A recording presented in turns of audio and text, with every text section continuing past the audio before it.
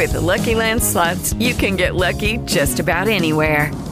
This is your captain speaking. We've got clear runway and the weather's fine, but we're just going to circle up here a while and get lucky. No, nothing like that. It's just these cash prizes add up quick. So I suggest you sit back, keep your tray table upright, and start getting lucky. Play for free at LuckyLandSlots.com. Are you feeling lucky? No purchase necessary. Void where prohibited by law. 18 plus terms and conditions apply. See website for details. Rising in the rising sun, the land of bamboo, Tengu, and Gundam. Like, yo, can't believe I finally made it. Matsuri celebrated Golden Week, hold it down with my cho. Tank it out, let's hit Yamada Denki, big smile, I feel geeky. Yo, minasan, Manga Sensei Podcast へようこそ. Hey everybody, welcome to the Manga Sensei Podcast. I'm your host, John Sensei, and today, like every day, I'm breaking down the Japanese language and helping you improve your Japanese through grammar podcasts. And today I'm actually doing an interview, as I do every single Saturday, if you're familiar with this podcast, with people that are Japanese influencers, people who use Japanese in their job, or people that are pushing forward Japanese education. And today I'm actually interviewing a good friend of mine. Well, I interviewed a good friend of mine who runs a Japanese or language podcast. You may be familiar with this podcast, the Language Mastery podcast. He also has a website, a whole bunch of really interesting tools. His name is John Fotheringham, and he's probably the most famous Japanese or language period masters.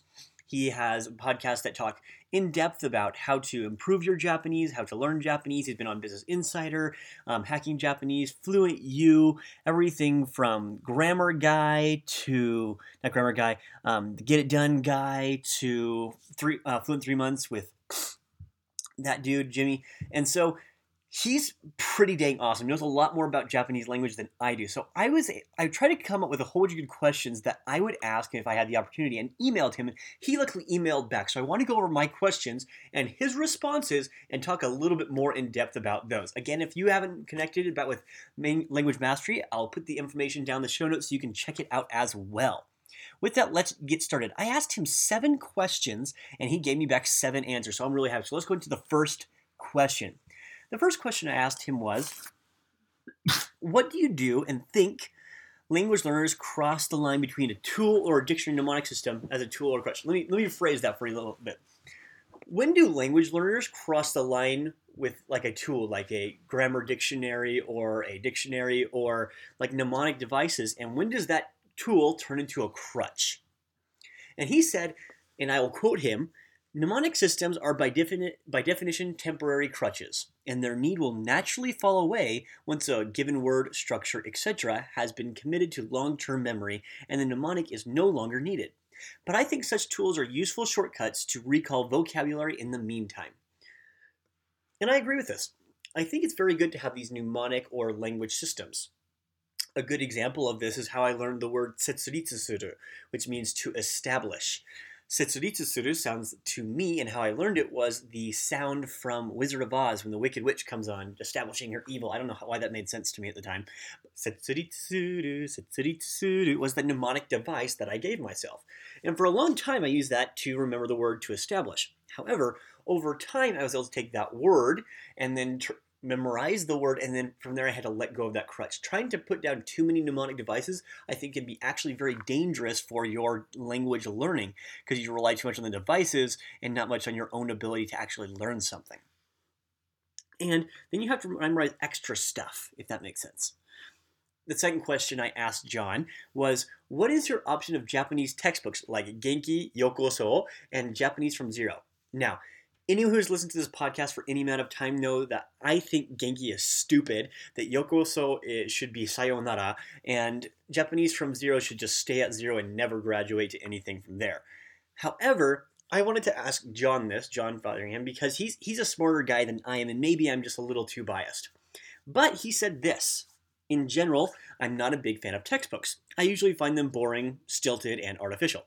Yes, and yes. That's me. Yes, and yes. But, he says, that's me, and I do acknowledge that some people do find them helpful. It's important to each person to be honest with themselves about what works and what doesn't, and not force them through materials they hate, nor avoid materials they might actually like because some blogger or author happens to not to like them. And I think that's true. Now, if you follow my methods at all using the Japanese 30-day challenge, or if you're trying to learn Japanese by using our online grammar dictionary, or even if you're interested in the current Kickstarter that we're doing, I think it's really, really good to have those tools, including textbooks. I personally don't like textbooks, but I don't want that to stop you if that's how you learn. So I think he's right there, and that is where John is definitely smarter than I am. I think this also carries on the note that sometimes we have to go after something even opposed to some people's recommendations. I've gone through a lot of language learners, and a lot of them try to learn Japanese many different ways. Initially, when I wanted to do this program, I wanted to teach Japanese through manga and anime. Unfortunately, that wasn't really an option when I ran into some licensing issues. However, I think some people try to focus so much on anime or learning a certain method that they sometimes go around the method that would actually be most useful for them. On to question 3. And I will put all these questions down below in the show notes as well, just so you have them.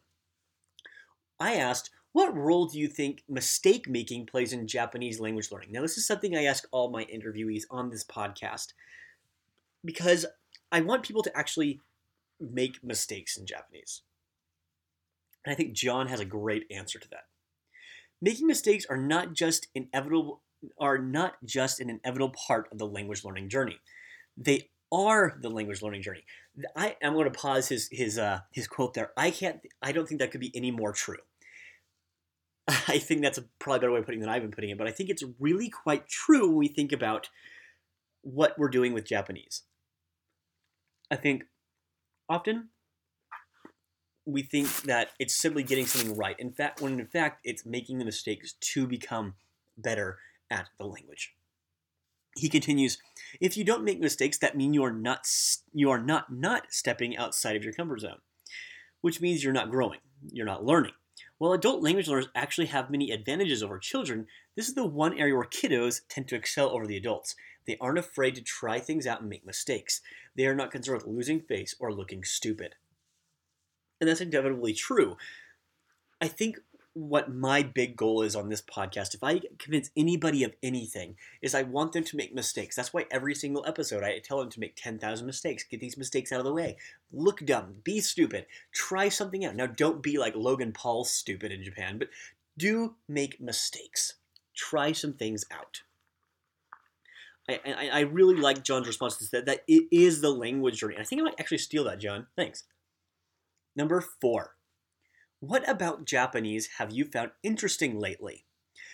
I think when people study Japanese, personally, this is again me speaking, I'll make sure to clarify who's putting their information in here, is that when we do such things like this, we tend to get so involved in what we're doing so we can sometimes lose the reason why we did it in the first place. And I think he makes a very good point about this.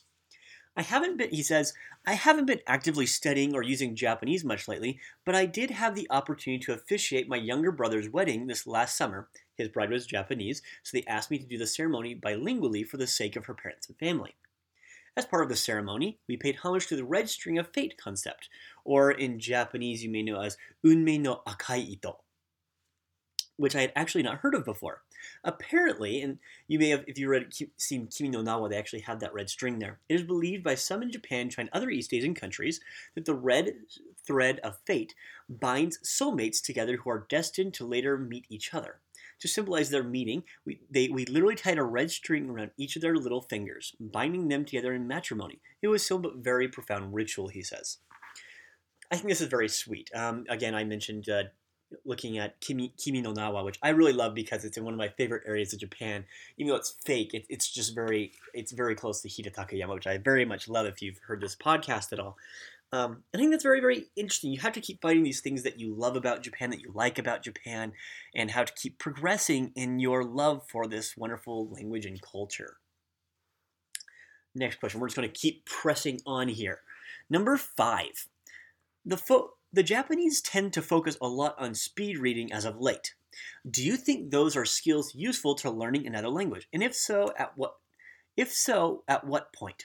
And the reason I brought this up is because my good friend Toru Fukuyama, who I had on this podcast a couple months ago, he's a speed reading expert, and he actually helps Japanese people improve their speed reading, and he also helps Americans learn and program themselves to absorb more Japanese vocabulary words in a shorter period of time.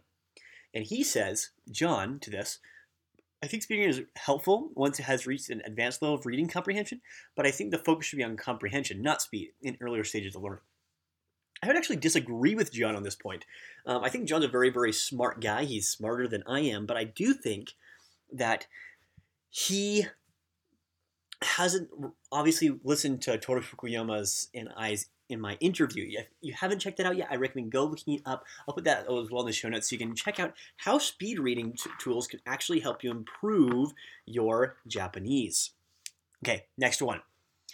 I said, and this is one of the ones I always ask people, if suddenly, poof, you forgot all the Japanese you knew and had to start over, but you retained all the knowledge about how to learn a language, how would you relearn Japanese? And I think he gave a great answer to this. You're going to want to write this down. He said, I would spend as much time as possible in Japanese. Instead of spending time learning about Japanese and English, this is a big mistake that many language learners make, including my earlier self, he says, I would start speaking with native speakers immediately. Even if I could only utter a few words, I could start reading fun stories. I engage in deliberate practice, hyper-focus on a few words or structures at a time, drilling them hard and getting immediate feedback from a native speaker or tutor. I think this is a great way of doing things. When I was first in Japan, this was that actually helped me first start letting my Japanese take off. I would basically take this, I would choose a grammar point from a book that I had. It was the Japanese Times Beginner Japanese Dictionary, which is now majoritively, we have covered most of the grammar points on our grammar tool. And then I would try to talk to a Japanese person that day using that grammar pattern and try to drill myself with it. So I think this is great advice. I really think you should follow. If I were to write a book about how to learn Japanese, that would be chapter 2. Chapter 1 would be, you already suck and you're going to look dumb anyway, so might as well try. Right? Make mistakes, basically. Okay, and then my last question. I said, in language learning, do you believe in maximizing strengths, like exclusively speaking or reading, or making sure you have a solid, well-rounded base in learning? If so, please elaborate. He says this. It completely depends on one's goal. If someone simply wants to travel around Japan, then focusing on speaking and some passive recognition of common kanji is sufficient. But if someone wants to work in Japan, be a translator, or engage in Japanese literature, then they'll of course need to have a balance of all 4 language skills. All that said, I always recommend focusing on language input and output on the following hierarchy. Listening first, speaking, reading, and writing. Writing going last. For those who want to dive more into this podcast and connect with John Fotheringham, then you can go, of course, check out his website, which I'll put in the show notes as well. And if you would like to read this interview and all the questions that I asked, you can find it at our website, manga-sensei.com. Thank you so much for listening to my podcast today. I know it's kind of a little bit different of a system, but I'm happy you joined in. And thank you so much. Until tomorrow, hope you make some mistakes and She getting closer. Gotta punch in, get to work, すみません。ちょっと待ってください。ナンパしたことないけど、あなためちゃ可愛い。本当に I say facts. うちに I like that. You and me You and me. お姉さん、よかったら遊びましょう。 With Lucky Land Slots, you can get lucky just about anywhere. Dearly beloved, we are gathered here today to... Has anyone seen the bride and groom?